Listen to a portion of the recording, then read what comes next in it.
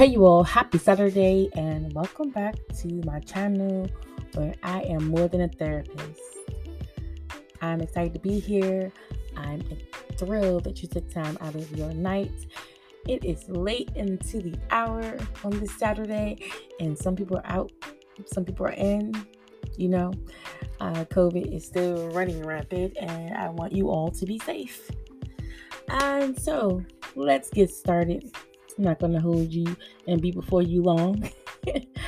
I just want to talk about something that happened this week. A couple of things actually happened this week, but I want to talk about one of the main things that I felt like I want to focus on and share with you today. So, I have some great news. I have my first therapy client on Tuesday, and I want to tell you and I give you a vivid picture of how that went about. So while I was in my therapy office and I was going over some assessments, some diagnostic assessments, and like PHQ-9 and things of that nature, and my supervisor comes in and she's like, "Doretha, did you get your schedule?" And I'm like, "Schedule?" Yeah, she was like, "I scheduled for a therapy client." And then in my mind, I was like screaming like a mad person, just running around with papers, throwing them in the air. And I said, "Really?" And she said, "Yeah." And I was like, "I'm really excited." She said, "You are?" I said, I'm literally having a man in my head, like just running around screaming. And as she could tell, I was just thrilled. I'm still excited about it, honestly. And then she was like, "Great. I'm ready for you to do that. I'm gonna put you out there, and I know you can do it. And just let me know how you feel about it. Do you want to role play?" And I was like, "Role play?" Now, mind you, I'm the kind of person that's like not really great on the spot in a sense like that with role playing and being put on the, like I said, on the spot. So when I said, "Yeah, that's fine, we can role play," and like my whole body changed. And my site supervisor has been doing this for like over 30 years, so I know she knows. And she was just like, "Well, your body says different," and I'm just like, "I would prefer to do it another time, but we can still do it. I'm just nervous." And I told her that I just hope that I do well. And I'm quite sure I'm not the only person that thinks like this. Just being extremely nervous. And I know I touched on imposter syndrome and not feeling like you know enough. And then all of a sudden, like you go from being in class or still being in class, because some people are taking their classes still. You go from being in class and then all of a sudden going into practicum and being a therapist, you know what I mean? And training. And so it was like a big jump. And I'm just like, it's like no real smooth transition into it. It's just like you kind of, I wouldn't say get thrown into the wolves. And I know some places, you might feel that way. But just stepping over those lines and into being a therapist and training is a big deal. And so she told me, she was just like, "Doretha, what is the most important thing in counseling?" And I had to think about it for maybe like 5 seconds. And I was like, "It's the relationship with the client. It's the rapport." She said, "Exactly." She was like, "I don't care if you mess up an ECW with putting this stuff in. That's irrelevant. What I want you to focus on is the relationship that you're having with the client. Because if you don't have that relationship, you have nothing. I don't care if you know all the psychodynamic techniques, you know every intervention and goals. It does not matter. Because if you have a really poor relationship or a poor relationship in general with your client, none of that's going to matter." And so when she said that, I relaxed my shoulders finally. And I know that I am a person who is relatable, and I really am empathetic, and I really take pride in listening to someone else, tell me what's going on in their lives and just help them unearth all these things. And so when she said that, like I said, I took a deep breath in front of her. Last time I said I didn't do it in front of her, but I did this time. But it was a short, deep breath. And we just went over some assessments. Like what should I do in the beginning? And I was talking about confidentiality, and you know how you got to do the whole spiel about, hey, thank you for coming in today. My name is Dorita Lewis, and thank you for taking time to be here on time.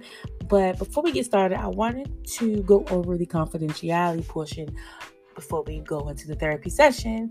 And you just talk about what is confidentiality, verbal, written consent, and then what are the stipulations in which confidentiality will be broken, which will be if the person wants to harm themselves or others, or they report a vulnerable adult or a child that's experiencing abuse, then that confidentiality will be breached because it's to do no harm, right?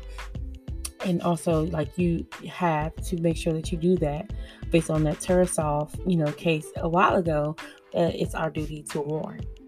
And it was really, really imperative and important for me to be able to do that with her, even though I was scared. But we just talked about what I would do in the first session in meeting this individual.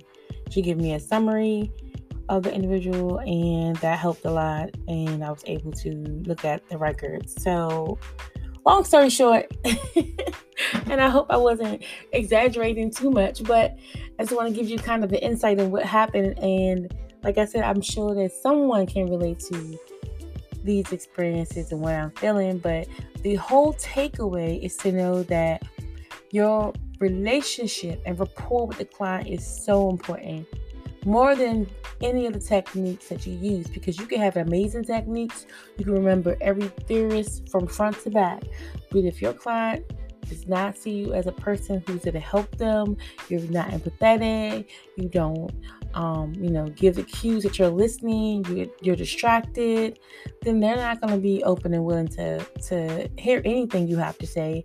And they might even just end the session and you might never see them again. So just keep in mind that, yes, it's a lot to take in being in that therapy seat with their new client for the first time and throughout your schooling. And it can be intimidating. And that reminded me that she said, you are human talking to another human. And that's what you have to keep in mind. That person is not like the president of the United States or something like that. And granted, they are an important individual. They are human. They are probably just as nervous as you are coming into therapy. So, and once you get that person talking and unearthing these things that's been going on and the concerns that they came to therapy with,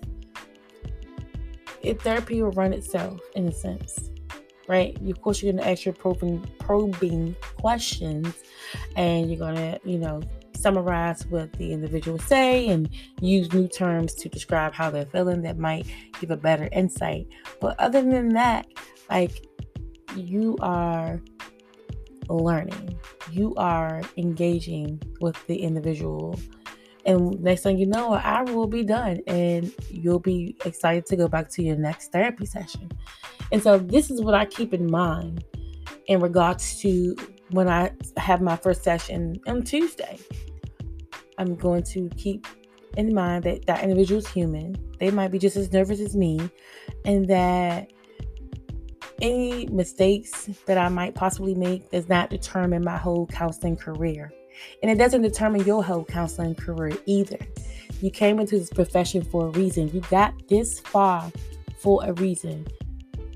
Your professors are not going to just pass you and have you be licensed under someone and put their license at risk, knowing that you're not good in your field, especially when it comes to your studies. So I hope this really helped you. It has really actually helped me to talk about it again and just put it into more perspective. But just keep in mind, the summary and the biggest takeaway is just to understand that the person you're talking to is human. the relationship with the client is more important than just the technique. Thirdly, give yourself grace, as I've always said in the previous podcast, in the previous episode. Give yourself grace. You're still learning, and it's okay to be nervous because that means you're excited. You want to be a good therapist. You want to be your best, but do not let that nervousness take over and that overthinking take over you. Okay? And if it does, it happens. That happens too, and it's okay. That's when you consult with your supervisor and you just discuss how you felt. And just be very transparent so you can learn and build on top of that with every session that you have in therapy. You got this. I got this. So the next episode is going to talk about my experience in my first therapy session and anything that might have came up. And I hope you like and subscribe to this channel, whether it is on Spotify or it is on Anchor, which is on the Apple and Samsung app. I hope to see you soon. And thank you so much for being around and hearing what I had to say. And I will see you, or not see you, but I will speak with you next Sunday. And feel free to leave a comment below of some questions you might have and things you might want to hear on the podcast. All right? Have an amazing night.